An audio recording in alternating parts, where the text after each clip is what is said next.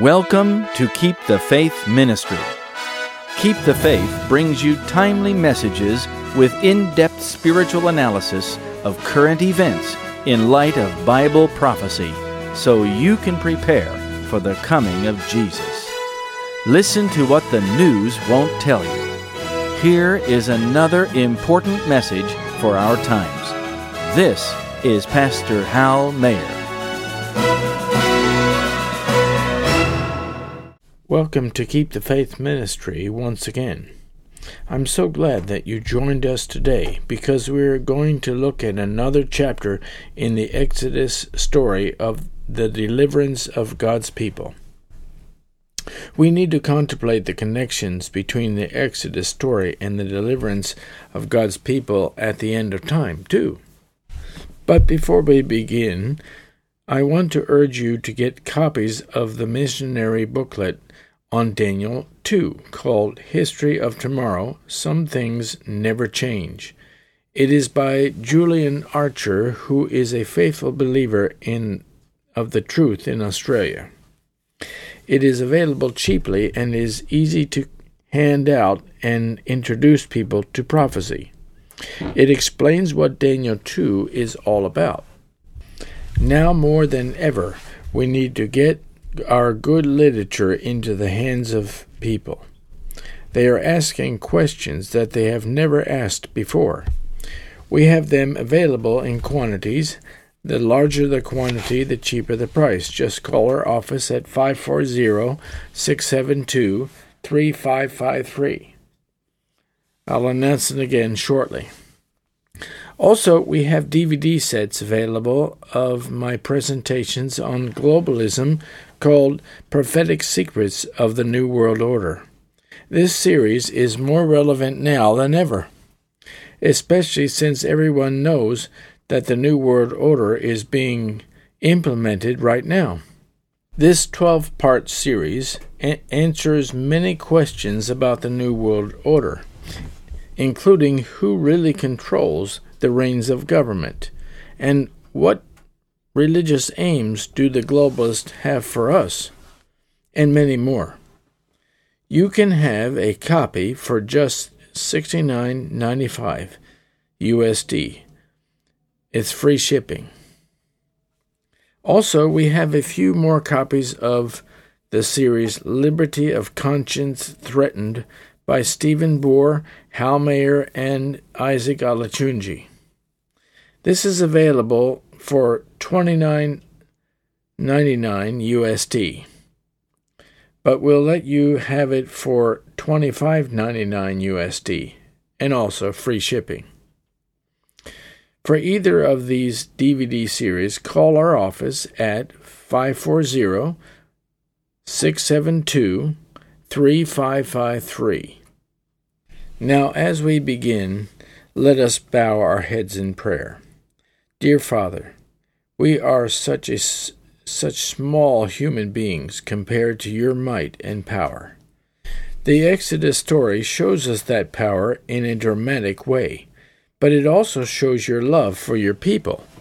As we study this story today, we pray that you will send your Holy Spirit to teach us how we may rely on you for everything.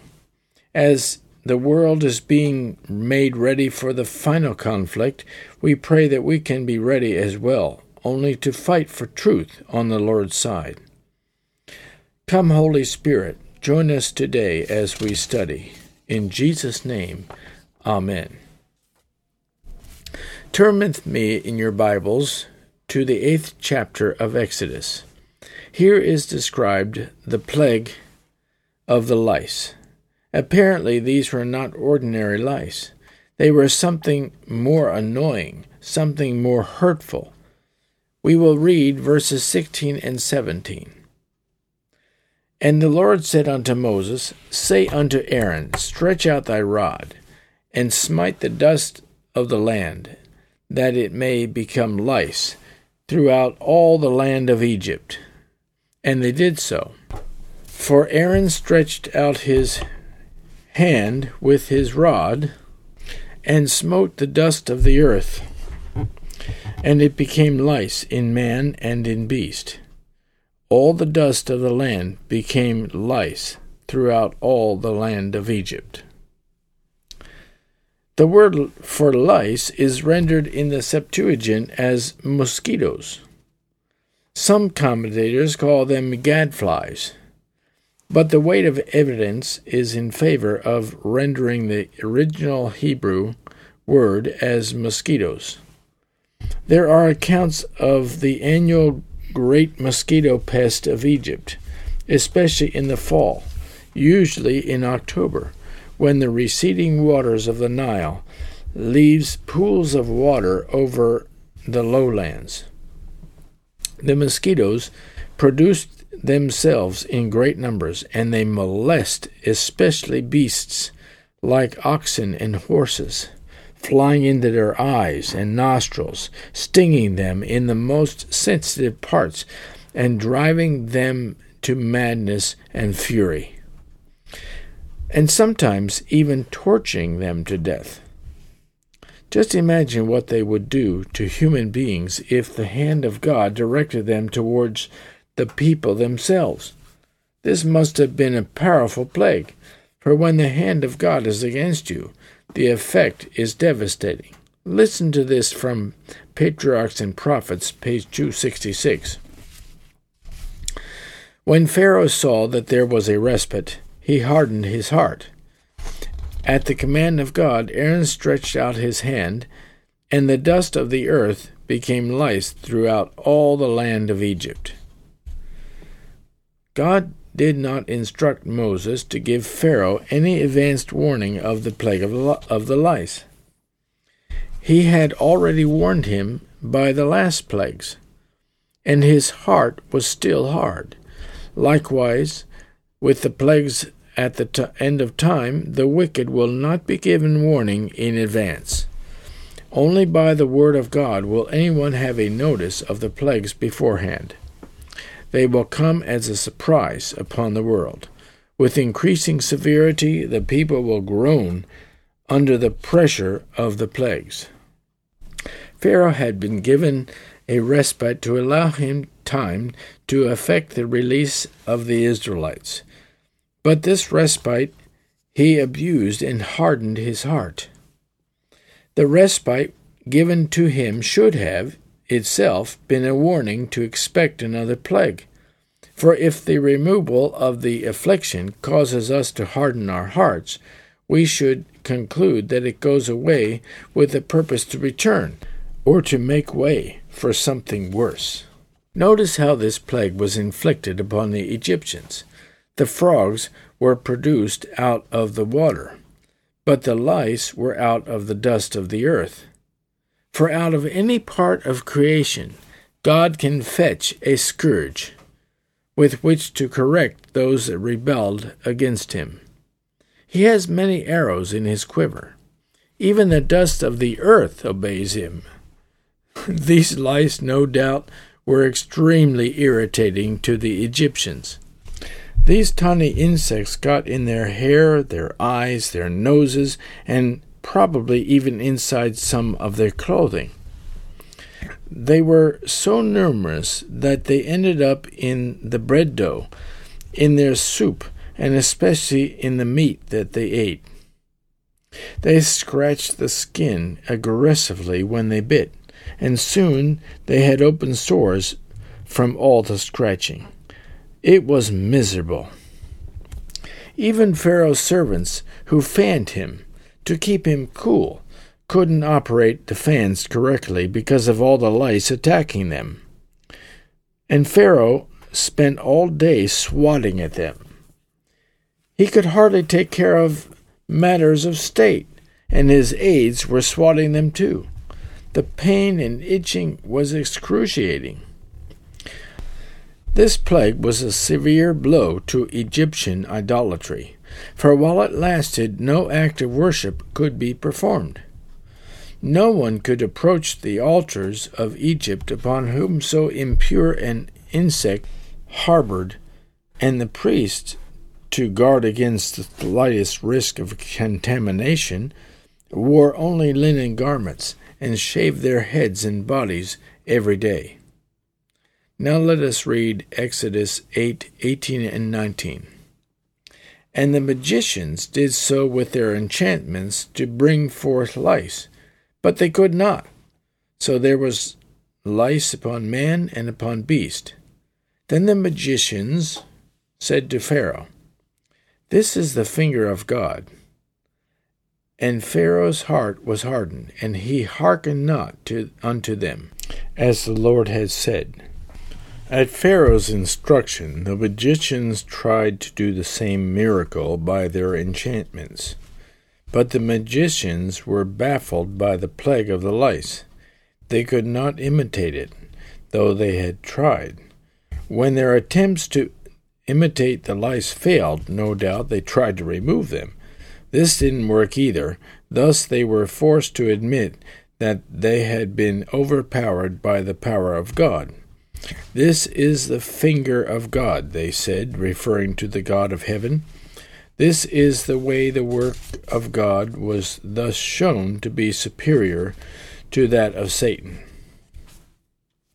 God has the devil under control. He limits him both as a deceiver and as a destroyer. In other words, God sets the devil's boundaries. Job 38, verse 11. Hitherto shalt thou come, and no further, and here shall thy proud waves be stayed.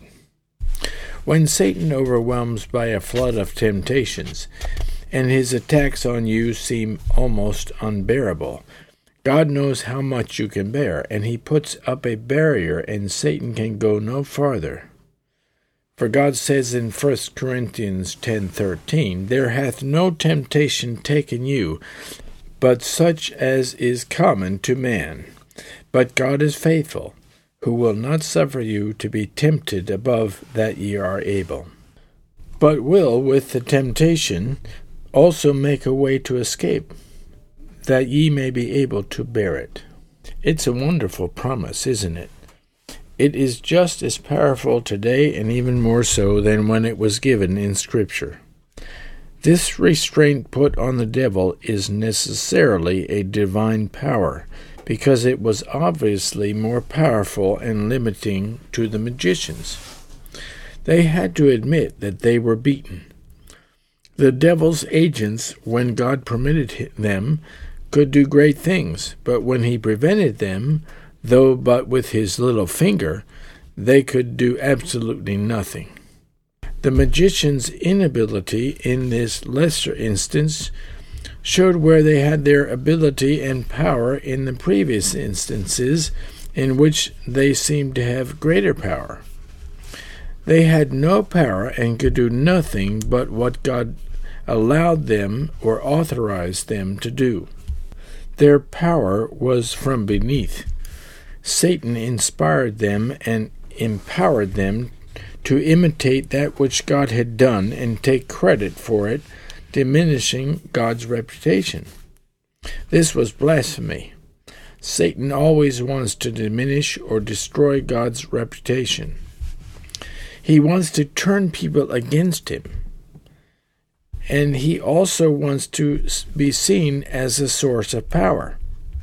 But God will only tolerate that so long. Now God had set their boundaries. Also note that God will force, even from his enemies, sooner or later, to own their sin and their rebellion. They will acknowledge his own sovereignty and overruling power. Even those who deceived Pharaoh now said enough to undeceive him, and yet he grew more and more obstinate.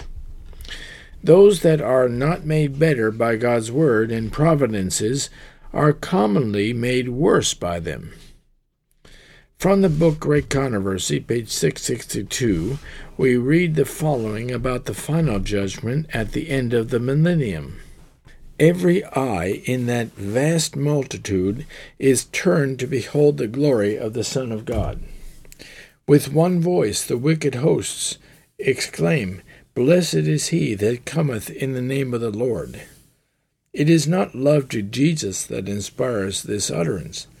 The force of truth urges the words from unwilling lips. As the wicked went into their graves, so they come forth with the same enmity to Christ and the same spirit of rebellion. They are to have no new probation in which to remedy the defects of their past lives. Nothing could be gained by this. A lifetime of transgression has not softened their hearts. A second probation, were it given them, would be occupied as was the first in evading the requirements of God and exciting rebellion against him. Satan sees that his voluntary rebellion has unfitted him for heaven. He has trained his powers to war against God. The purity, peace, and harmony of heaven would be to him supreme torture. His accusations against the mercy and justice of God are now silenced. The reproach which he has endeavored to cast upon Jehovah rests wholly on himself. And now Satan bows down and confesses the justice of his sentence. Who shall not fear thee, O Lord, and glorify thy name? For thou only art holy. For all nations shall come and worship before thee, for thy judgments are made manifest. Exodus 8, verse 20 and 21. And the Lord said unto Moses, Rise up early in the morning, and stand before Pharaoh. Lo, he cometh forth to the water, and say unto him, Thus saith the Lord, Let my people go, that they may serve me. Else, if thou wilt not let my people go, behold, I will send swarms of flies upon thee, and upon thy servants, and upon thy people, and into thy houses, and the houses of the Egyptians shall be full of swarms of flies, and also the ground whereon they are. Appeal and warning were ineffective. So God inflicted still another judgment on Pharaoh. This time, Pharaoh was given warning that it might not be said to have come by chance. Moses is directed to rise early and meet Pharaoh when he comes forth to the river to do his oblations and devotions. Those that want to do great things for God must rise up early in the morning, as Moses did. This is the best time to commune with God and receive instructions from His Word. Once the day is started, our attentions are placed on other things that we must do, and the time that it takes to spend with God to learn of His will is gone. We need the time in the morning, for this sets the whole tenor of the day. Because we spend time in the morning with God, our minds are open to His impressions throughout the day, to say or not to say this or that, or to avoid any pitfalls that the enemy may place in our way. If Pharaoh could be up early to do his superstitious devotions at the river, Moses could be up early enough to be there when he gets there. Likewise today, to meet the devil's work head on, God's servants must be up early. Why should we slumber when God calls us to stand for the truth at a time when the deception is everywhere? Also, those that would prove themselves faithful to God must not be afraid of the face of man. Moses stood before proud Pharaoh and told him that which was in the highest degree very humbling. He challenged him to let God's people go, and if he refused and continued his obstinance, he would be called upon to engage with an army of flies, which would obey God's orders when Pharaoh would not. The proud Pharaoh would be humiliated by humble flies, millions of them. God has infinite resources at His command to serve His purposes. Nature does not question or cavil and is ready to obey. God can call upon one element of nature to act, and then another. Isaiah 7:18 says, "It shall come to pass in that day that the Lord shall hiss for the fly that is in the uttermost part of the rivers of Egypt, and for the bee that is in the land of Assyria." These flies were not ordinary house flies, and they were of various types of flies. Psalm 105:31 tells us that he spake, and there came divers sorts of flies. But the important thing to note about them was that they were large and venomous, and their bite was extremely painful to man and beast. That's Patriarchs and Prophets, page 266. They must have been like horseflies, only worse, much worse. They filled the houses of the Egyptians, and Pharaoh's palace was no exception. They swarmed on the ground, and the Egyptians suffered much from these flies. The flies were looking for flesh to bite. Imagine having a swarm of flies land on you, with many of them successfully biting you. Imagine large, painful boils erupting after a bite. Now verses 22 through 24. "And I will sever in that day the land of Goshen, in which my people dwell, that no swarms of flies shall be there, to the end thou mayest know that I am the Lord in the midst of the earth. And I will put a division between my people and thy people. Tomorrow shall this sign be. And the Lord did so. And there came a grievous swarm of flies into the house of Pharaoh, and into his servants' houses, and into all the land of Egypt. The land was corrupted by reason of the swarm of flies." In this plague, the Israelites were distinguished from the Egyptians. The remarkable difference made a huge impression on the Egyptians. It was like a wall was placed around the land of Goshen, that the flies could not or would not enter. This extraordinary provision was amazing to the Egyptians. God can instruct flies to do his will, to swarm and corrupt one place and avoid another. Amazing. The carve-out gave the Egyptians a message that they could understand very practically. If they were going to continue in their rebellion against God, they would be targeted by the flies or any other natural phenomena.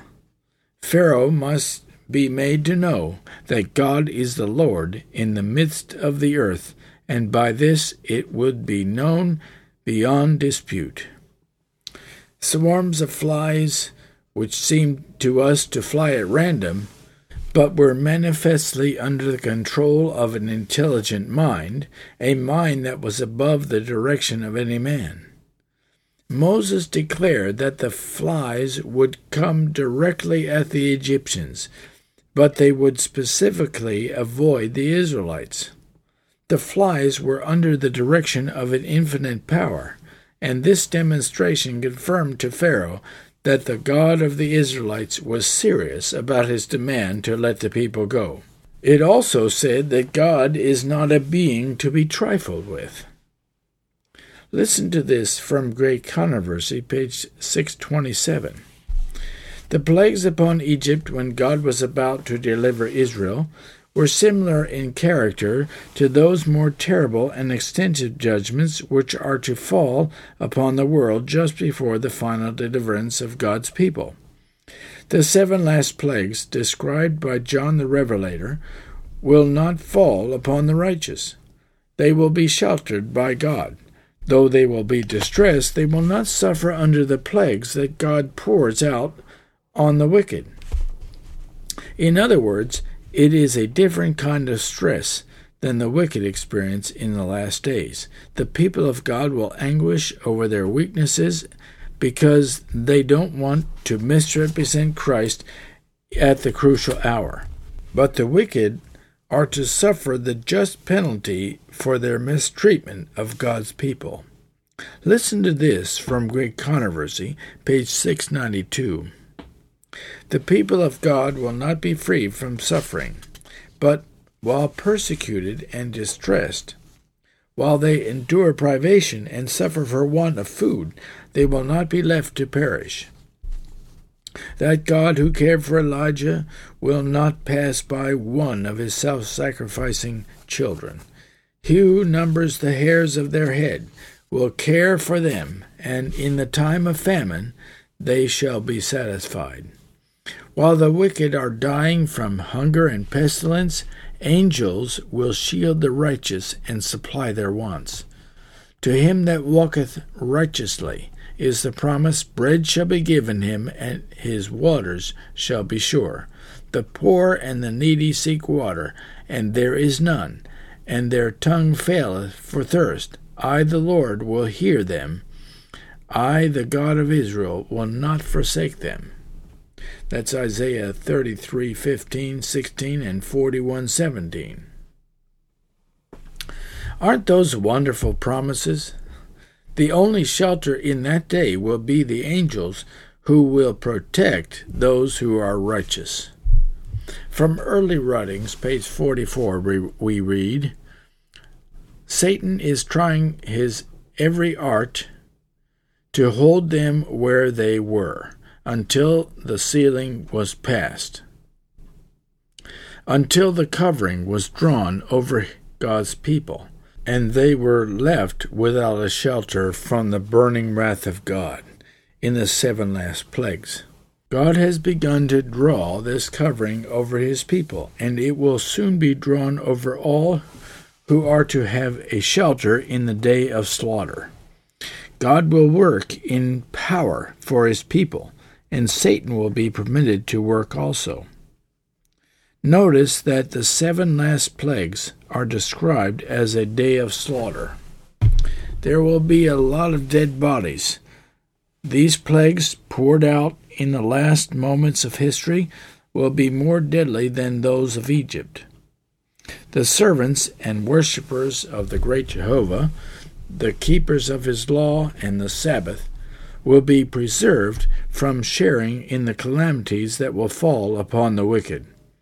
The plagues which annoy their neighbors and anger them will not approach them, and this will be incontestable proof that God is the Lord in the midst of the earth. The experience of the Israelites in Egypt and the experience of God's people at the end of time, when put together, appear that the eyes of the Lord run to and fro through the earth, and through the air also, to direct that which to us seems most casual, to serve some great designed end, that he may reveal himself as strong on behalf of his people. 2 Chronicles 16:9 says, For the eyes of the Lord run to and fro throughout the whole earth, to show himself strong on behalf of them whose heart is perfect toward him.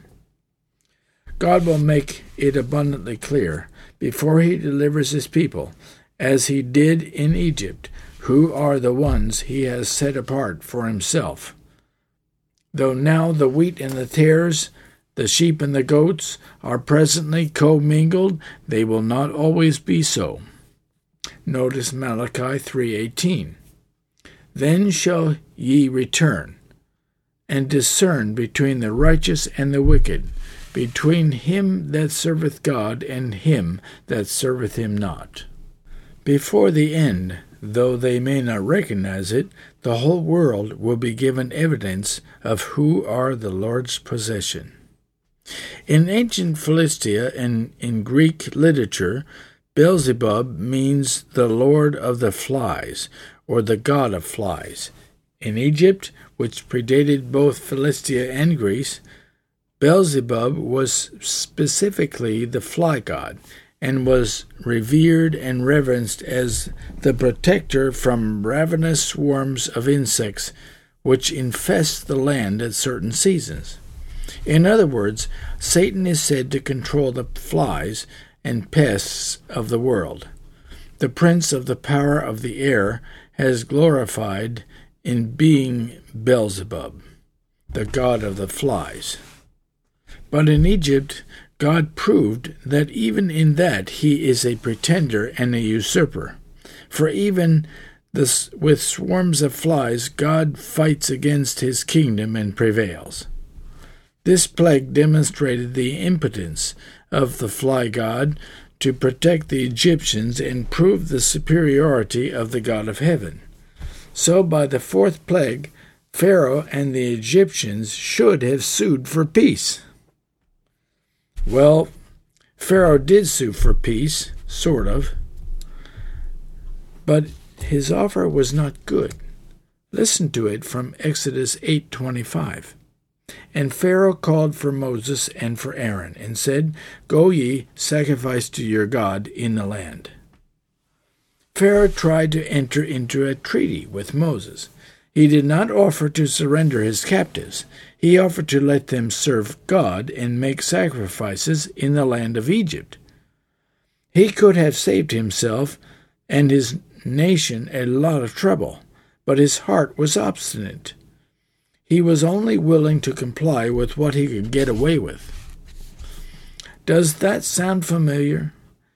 Many times we want to know what is the least that we have to do to make it to heaven. We are not wholehearted in our devotion. We try to make a bargain with God. If God will do this, we will do that. But God does not bargain, at least not in matters of salvation. He requires singleness of heart, wholehearted devotion. Pharaoh is very reluctant to let the Israelites go. I suppose he suspects that they will not come back. But Moses rejected the offer and restated his demand. Verses 26 and 27. And Moses said, It is not meet so to do, for we shall sacrifice the abomination of the Egyptians to the Lord our God. And lo, shall we sacrifice the abomination of the Egyptians before their eyes? And will they not stone us? We will go 3 days' journey into the wilderness, and sacrifice to the Lord our God, as he shall command us. Note that God can extort a toleration of his worship, even from those that are really enemies to it. Pharaoh, under the smart of the rod, is willing that they should do sacrifice, but will allow liberty of conscience to God's people even in his own land. But he is not willing to let them do all that God has commanded. It's much the same today.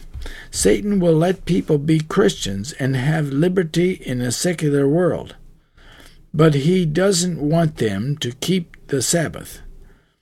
So he has organized an alternate day for them to worship. This substitute day will actually become the final test between those that are loyal to God and those that are loyal to the enemy. People worship on Sunday. They think they are worshiping God and obeying him, but they're really worshiping the enemy and obeying him. But Moses could not accept Pharaoh's concession. He cannot do it because God has commanded something else. This was a salvation by works plan.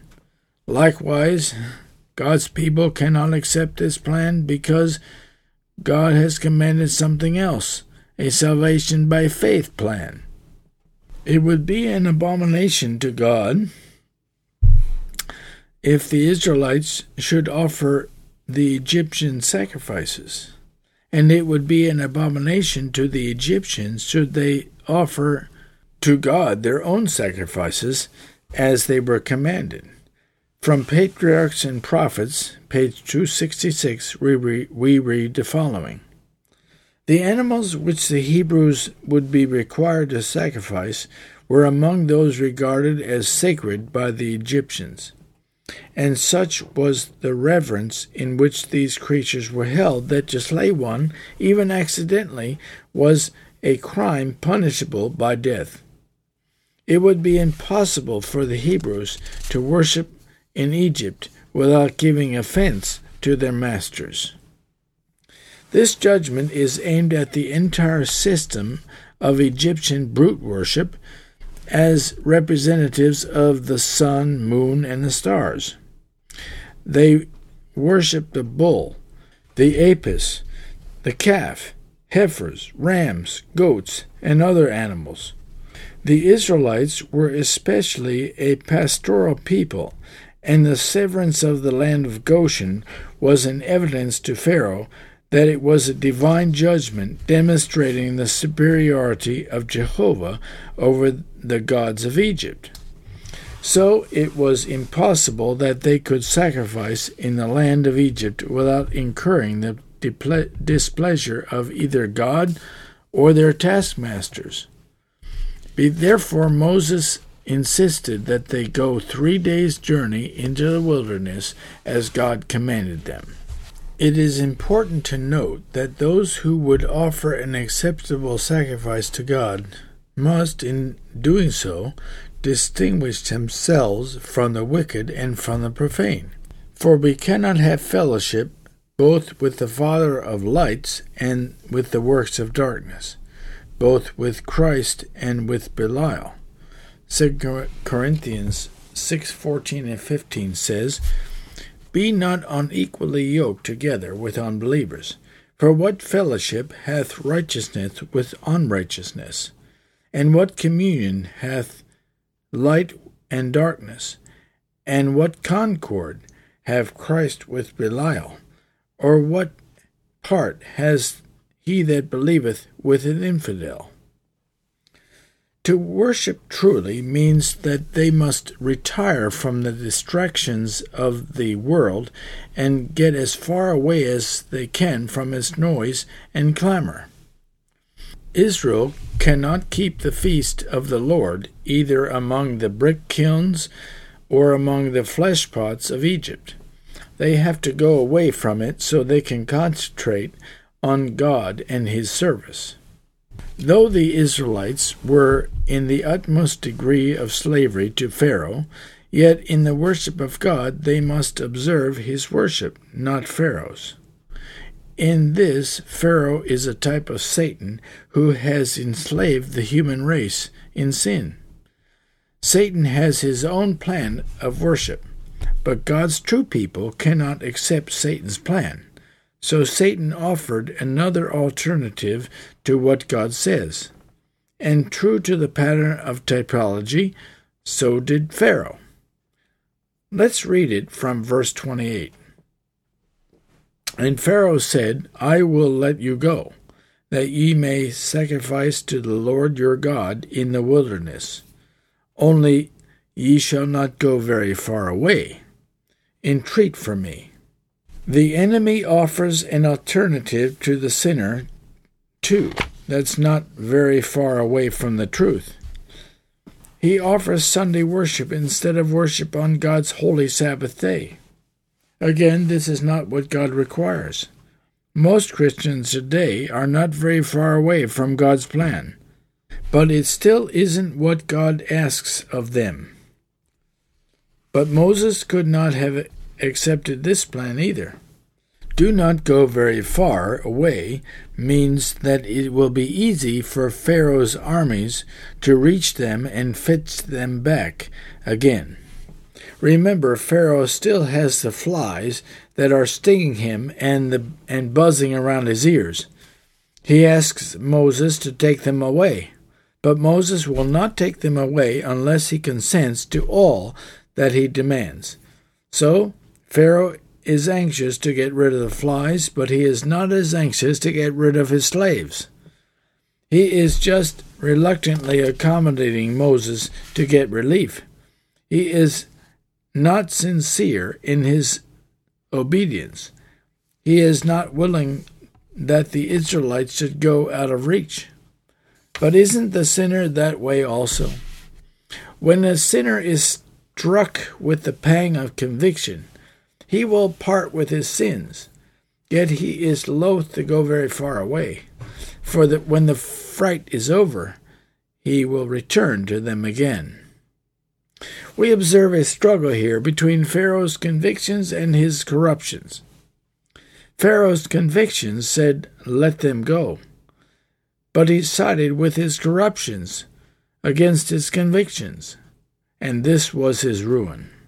And Moses said, "Behold, I go out from thee, and I will entreat the Lord that the swarms of flies may depart from Pharaoh, from his servants, and from his people tomorrow. But let not Pharaoh deal deceitfully any more in not letting the people go to sacrifice to the Lord." Notice how ready God is to accept the sinner's change of heart, even though less than sincere. Even though Pharaoh is regretfully weak, he still humbles his heart. God readily accepts this as his best effort. After all, he wants to encourage Pharaoh to further repentance.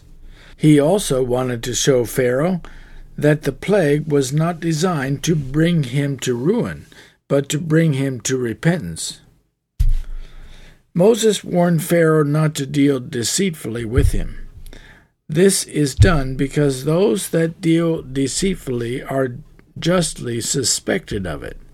They must be cautioned not to return again to their folly, after God has once more spoken peace. Be not deceived, God is not mocked. If we think to cheat God by a counterfeit repentance or a fraudulent surrender of ourselves to him, we actually prove in the end that we have fatally cheated ourselves. Verse 30. And Moses went out from Pharaoh and entreated the Lord, and the Lord did according to the word of Moses. And he removed the swarms of flies from Pharaoh, from his servants, and from his people, and there remained not one. Miraculously, the flies disappeared. This shows how thoroughly God removed the plague that brought Pharaoh to humility. He graciously removed all of the flies. There was not one left in all of Egypt. The pain that the plague inflicted was gone. Verse 32. And Pharaoh hardened his heart at this time also, neither would he let the people go. So Pharaoh, in his perfidy and rebellion, returned to his hardness of heart, and would not let the people go. Somehow he thought God would tolerate his obstinance and let go of the matter. Pharaoh's pride would not let him part with such a feather in his cap, or in this case his crown. After all, the other nations would love to have a body of slaves to work for them. This was a sign of his power among the nations around Egypt. Also, his dominion over Israel was very useful to him, and his covetousness with this branch of his revenue, as their labors provided, was just too much for him to let go. It would mean a restructure of the whole of Egyptian society. When a man's lusts reign over him, they break through the strongest bounds and make him impudently presumptuous and scandalously perfidious. Let not sin therefore reign, for if we do, it will betray and hurry us to the grossest miscalculations and absurdities. If man persists in his sins and doesn't seek reconciliation with God, God will eventually have to pour out the plagues on him. He will whet his sword. But this also implies mercy and favor if he returns from his sins. Now let us read Exodus 9, 1-4. Then the Lord said unto Moses, Go in unto Pharaoh, and tell him, Thus saith the Lord God of the Hebrews, Let my people go, that they may serve me. For if thou refuse to let them go, and wilt hold them still, behold, the hand of the Lord is upon thy cattle, which is in the field, and upon the horses, and upon the asses, upon the camels, and upon the oxen, and upon the sheep. There shall be a very grievous murrain, and the Lord shall sever between the cattle of Israel and the cattle of Egypt. And there shall nothing die of all that is the children of Israel. Moses gave Pharaoh a warning of the next plague, even predicting the disease that was to befall their sacred animals.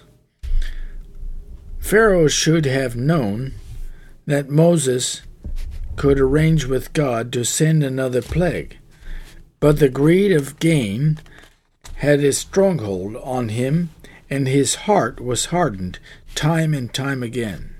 Egypt would be decimated by this next plague. In those days, wealth was reckoned as mostly in livestock. When this disease would strike the animals, Egypt would be wiped out economically. Pharaoh had seemed to relent under the former plague, but it was fake. Even though God was merciful to him and turned the flies away, he had turned on his promise and proven himself unworthy of trust. And now Moses' announcement would remind him of the former plagues, and hopefully he would relent and let the people go. Let my people go. This was still the demand, and God will have Israel released, even though Pharaoh opposes it. And the test is, whose word shall stand? Pharaoh thinks his own word will stand. He doesn't seem to realize that he's up against Jehovah, whose word cannot fail to stand. See how jealous God is for his people. He will give Egypt for their ransom, and that kingdom shall be ruined, rather than Israel not be delivered. Whatever God calls for, it is but his own.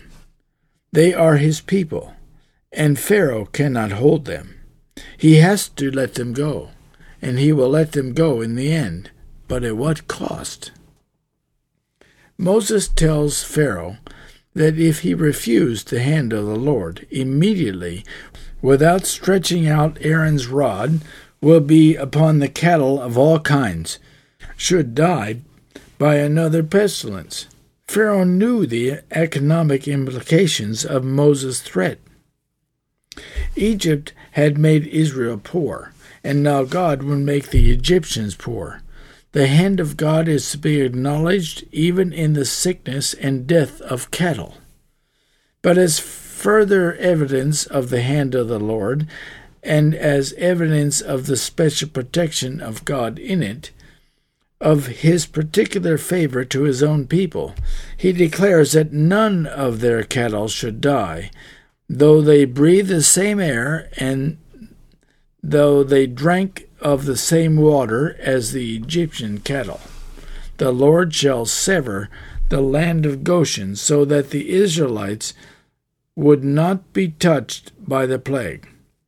Thus, the providence of God is to be acknowledged with thankfulness in the life of the cattle, for he preserves the earth, man and beast. Psalms 36:6. Now verse 5. And the Lord appointed a set time, saying, Tomorrow the Lord shall do this thing in the land. To make the warning more remarkable, the time is fixed. Tomorrow it shall be done. We know that not what any day will bring forth, or what we might expect, and therefore we can't say with certainty what we will do tomorrow. We can conjecture and say that what we think we are going to do, but our plans can easily change by unforeseen events or interruptions or other things. But it is not so with God. His word cannot fail.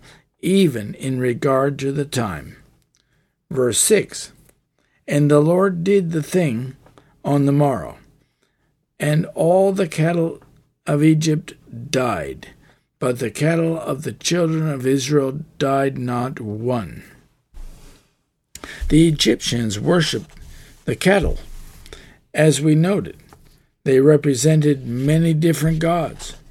It was in Egypt that the Israelites learned to make a god of a calf. They also learned to play and to dance in Egypt as part of the sensual Egyptian worship. Now you see what an abomination it was for the Israelites to make a golden calf at the foot of Mount Sinai and act out around it. Verse 6, And Pharaoh sent, and behold, there was not one of the cattle of the Israelites dead. And the heart of Pharaoh was hardened, and he did not let the people go. According to the word of God, not one of the cattle of the Israelites died. Pharaoh sent messengers to Goshen to find out if God's word actually came to pass, and it was true. The Israelite animals were just as content as they were before, while all the Egyptian cattle were dead. But this was written in the Word of God for us, that trusting in God and making Him our refuge, we may not be afraid of the pestilence that walketh in darkness, when the thousands shall fall at our side. Psalm 91, 6 and 7. Now verse 7. Friends, the whole world is going to oppress God's people in regard to worship. It will likely be worse than it was for Israel in Egypt, but it will be for a shorter period of time. God will send 7 plagues that will cause a lot of pain and death upon the wicked, and will reveal His protecting care for His persecuted people. He will deliver them by the brightness of His second coming. It is not a good thing to fight God. Let us pray. Our Father in heaven, thank you for your protection and of your true people. When it is darkest and it seems the most hopeless, that is when you will work to deliver your people. But we have to be patient and expect delay. Help us to remember that he that endures to the end, the same shall be saved. Go with us today. Guide our thoughts and actions, and make us ready for heaven and for the trials that will come upon God's people before the end. And we will thank you and praise you in heaven throughout all eternity. In Jesus' name I pray. Amen.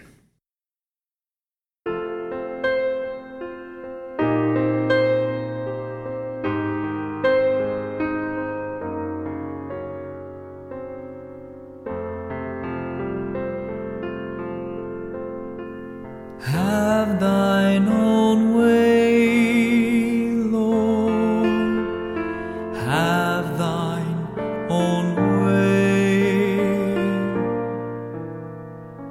Thou art the potter, I am the clay.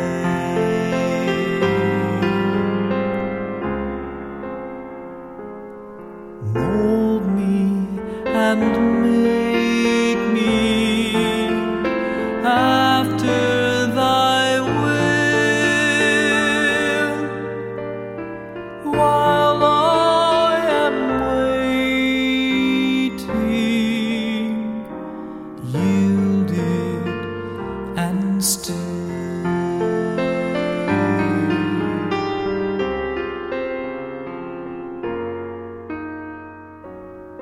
Have thine own way, Lord, have thine own way.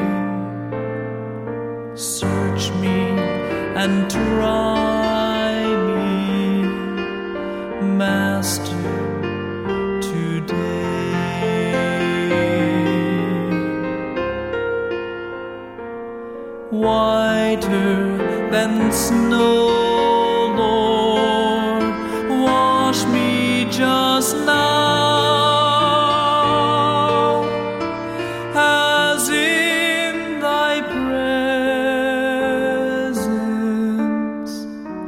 humbly I bow.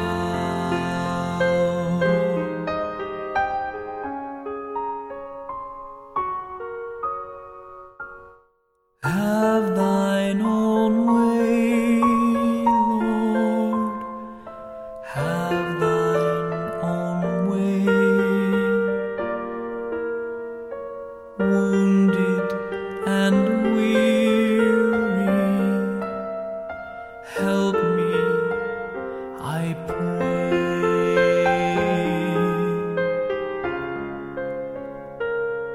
Power, all power, surely is thine.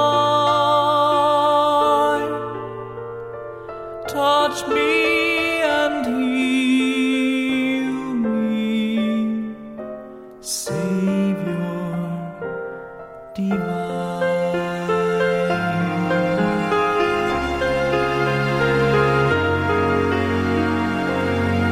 Have thine own way, Lord, have thine own way. Hold o'er my being, absolute sway.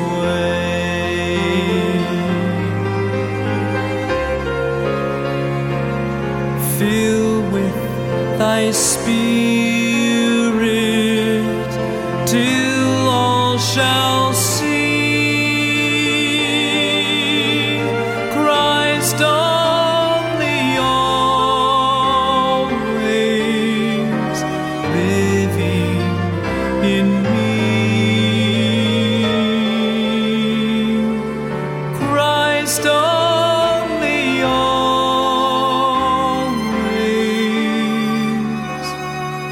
living in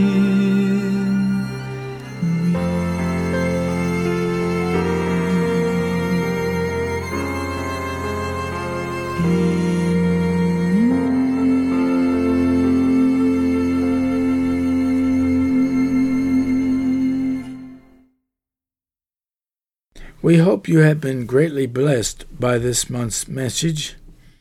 Your prayers and gifts mean much to us. Thank you for your support.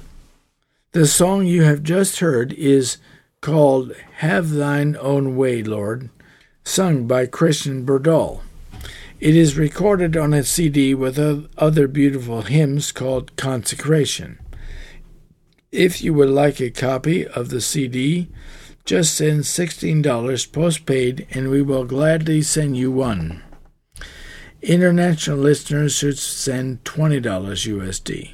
Be sure and mention the Consecration CD. The following is our Prophetic Intelligence Briefing, a feature that brings you current events in the light of prophecy, especially for those who love the appearing of Jesus Christ. We can see the signs of the times telling us that we are nearing the world's great crisis and the coming of the Lord. May the Lord find us faithful. Our first item this month: death toll climbs to 146 from Typhoon Rai in Philippines. Mayors plead for food amid widespread destruction. The governor of an island province in the central Philippines said Sunday at least 72 people died in the devastation wrought by Typhoon Rai in more than half of the towns that managed to contact him, bringing the death toll in the strongest typhoon to batter the country this year to at least 146.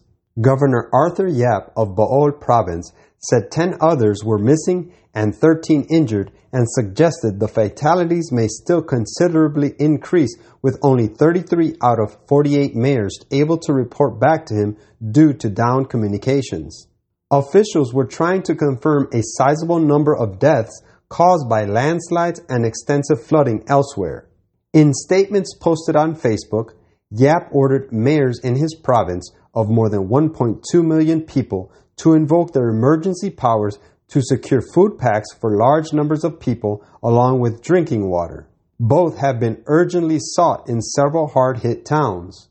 After joining a military aerial survey of typhoon-ravaged towns, Yap said, quote, "It is very clear that the damage sustained by Bohol is great and all-encompassing." He said the inspection did not cover 4 towns, where the typhoon blew in as it rampaged through Central Island provinces on Thursday and Friday. The government said about 780,000 people were affected, including more than 300,000 residents who had to evacuate their homes.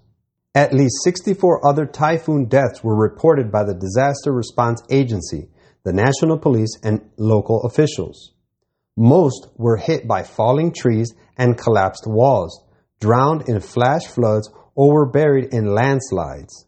Officials on Dinagat Islands, one of the southeastern provinces first pounded by the typhoon, separately reported 10 deaths just from a few towns, bringing the overall fatalities so far to 146.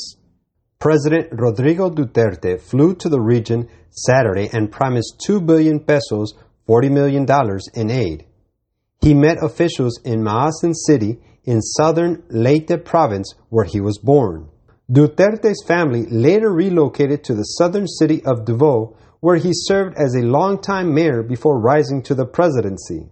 Quote, "The moment I was born into this world, I told my mother, let's not stay here because this place is really prone to typhoons," Duterte told officials. At its strongest, the typhoon packed sustained winds of 121 miles per hour and gusts of up to 168 miles per hour, making it one of the most powerful in recent years to hit the disaster-prone archipelago which lies between the Pacific Ocean and the South China Sea.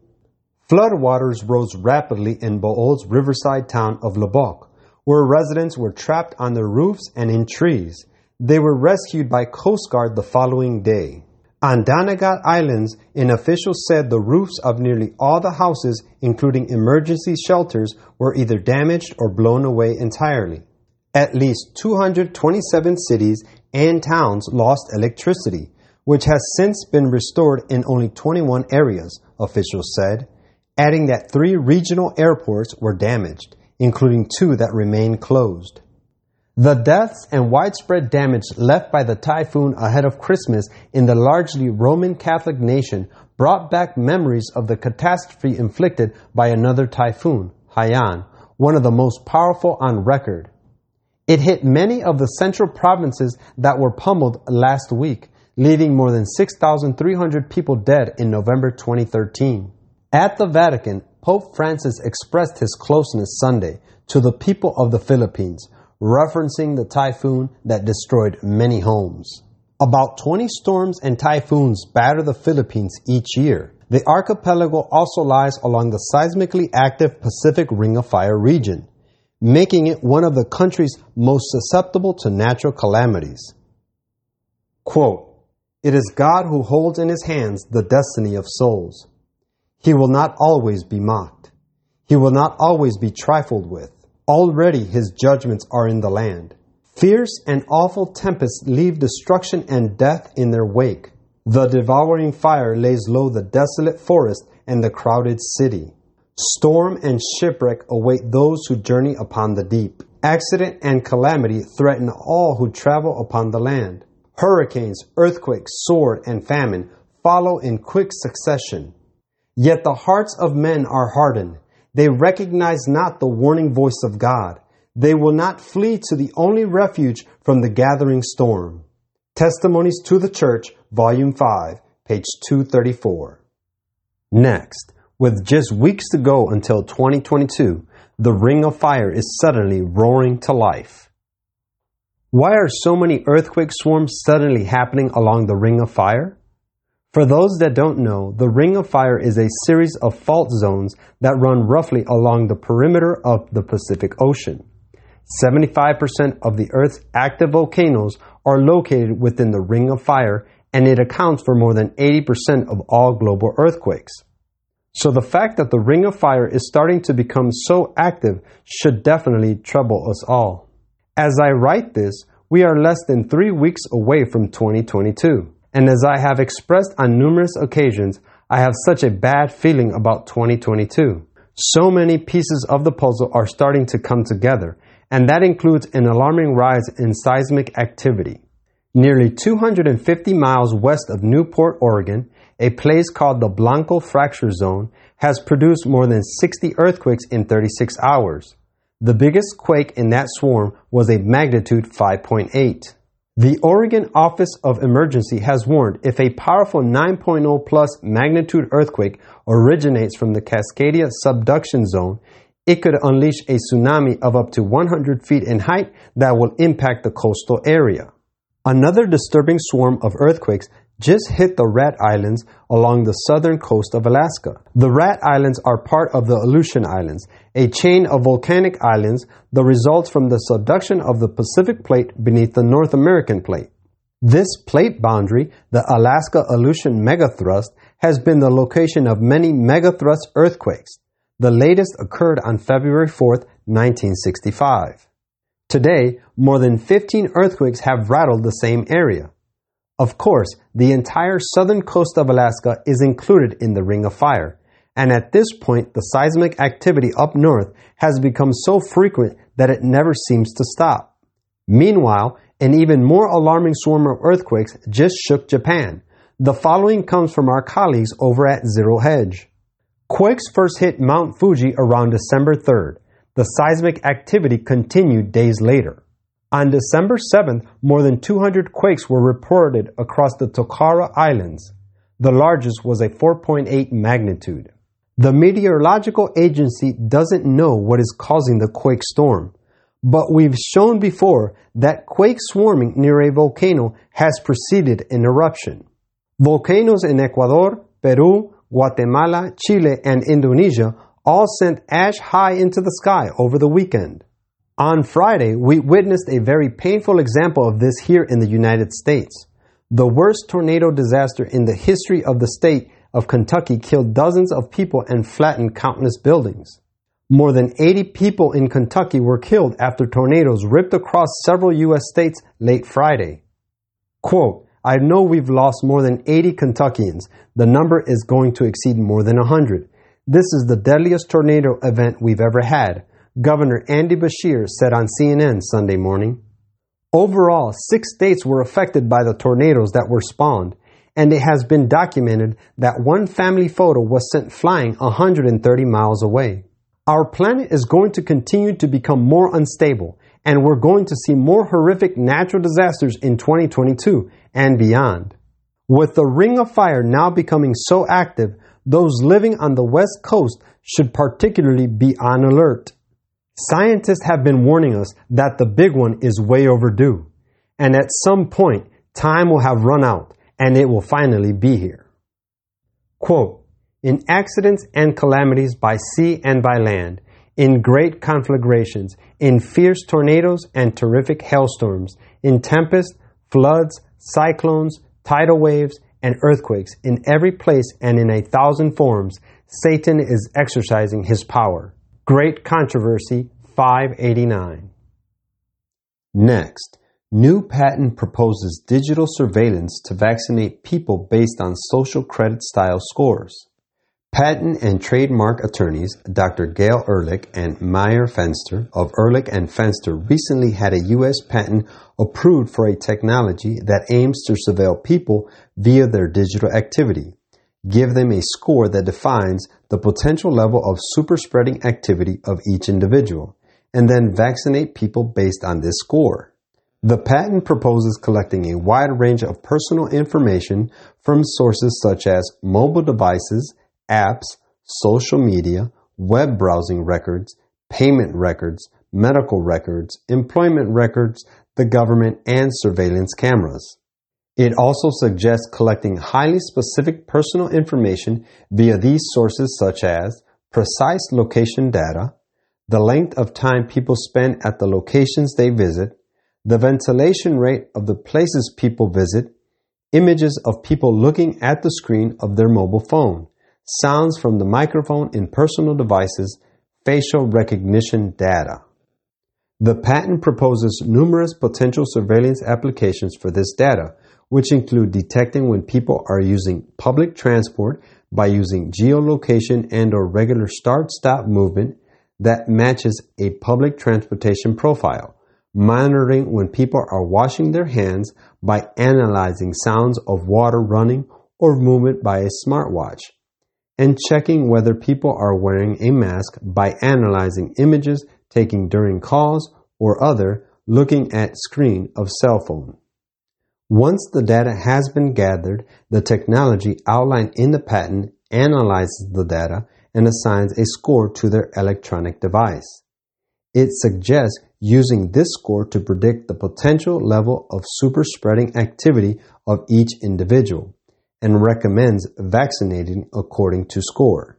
Not only does the patent suggest mass electronic surveillance of people to create a social credit style score that determines when they should be vaccinated, but it also proposes that the technology could be deployed as part of a dedicated mandatory app, where the government may order the citizens to install a dedicated application on their smartphones or other smart devices like tablets, smartwatches, smart glasses, etc., to help the government with the logistics of the vaccination procedures.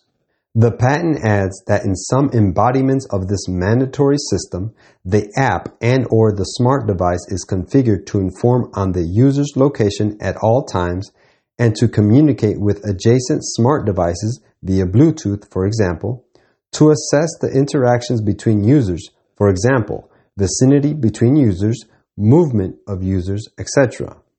When it comes to factors that determine an individual score, the patent suggests that a person's profession, medical data, the nature and type of locations they visit, their frequently visited locations, and the length of time they spend at locations should be used as part of the calculation.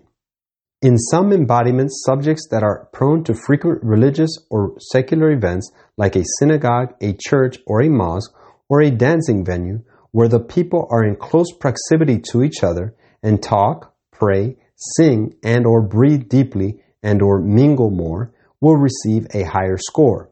Example, for such a contact event than those who do not frequent religious events, the patent adds.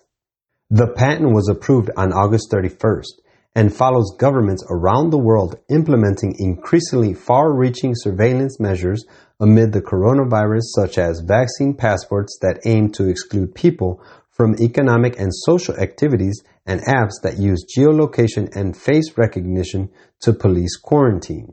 This will be very useful to authorities when worship laws are imposed.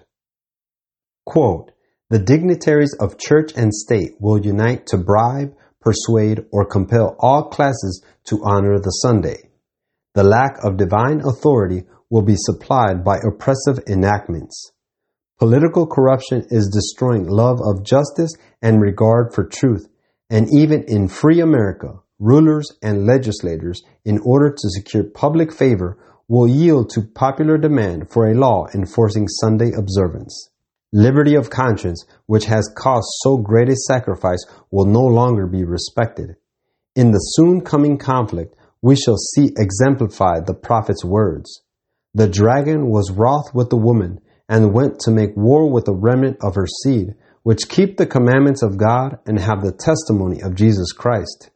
Great Controversy, page 592. Next, only inoculated people can buy grocery, fuel. Aurangabad issues order to boost vaccination.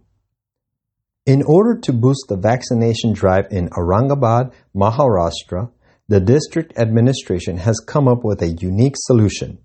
As the district collector passed an order stating that only vaccinated people will be able to purchase groceries, ration, gas cylinders, and fuel in the district. The order stated that only those who have received the first dose of the COVID-19 vaccine will be allowed to make purchases in the district after providing their vaccination certificate. Only vaccinated individuals can buy groceries, fuel, and gas in Aurangabad. The officials on Wednesday informed that the decision was approved by the district collector Sunil Chavan on Tuesday night, where the authorities of the fair price shops, gas agencies, and petrol pump managers were directed to check the vaccination certificates of customers and then sell the products to those who were at least vaccinated with one dose.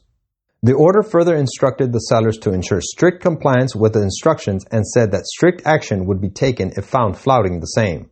Speaking on the same, Aurangabad collector Shavan said, quote, "If the order is not followed, the administration will take action against the persons concerned under the Disease Management Act and the Epidemic Diseases Act," he said.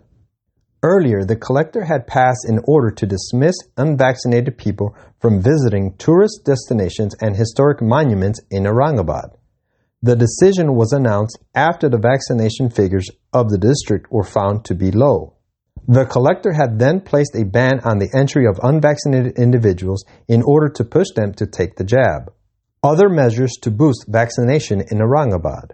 While speaking to PTI on the same, an official told that the administration had also extended the vaccination drive in the state to evening in order to provide people with more time to get jabbed. The official added the decision was taken after considering that most of the people in the state worked in fields during the day. Quote, "Many people work in agricultural fields from morning to evening. Hence, to facilitate their inoculation, the Zilla Parishad will undertake vaccination from 5 p.m. to 8 p.m. in the district." The Zilla Parishad's health officer, Sudhakar Shekel, told PTI. According to the health official, the first such campaign was held on Tuesday in Kaigan village, which is located on the Aurangabad-Ahmednagar district border, and 100 doses were administered to people. The Aurangabad district administration has taken significant measures to improve the pace of the vaccination in the area, as only 55% of the eligible population has been vaccinated so far, as compared to 74% in the entire state. At present, Aurangabad ranks 26th in terms of vaccination among 36 districts in the state. Does this even remotely sound like a trial run for the Sunday law? Why do some people say that the vaccines have nothing to do with the Sunday law crisis? Quote, "And that no man might buy or sell, save he that had the mark or the name of the beast or the number of his name." Revelation 13:17. Unfortunately, our time is up. Remember, there are more prophetic intelligence briefings on our website at ktfnews.com. It's been a great pleasure to spend this time with you. I hope you have been encouraged to live for Jesus, for we are near the end. Remember that God has a plan for your life and that right now you can make a new start with Jesus. Thank you for your prayers and support, and until next time, may God bless and keep you and your family in His loving and protecting care. Keep the faith.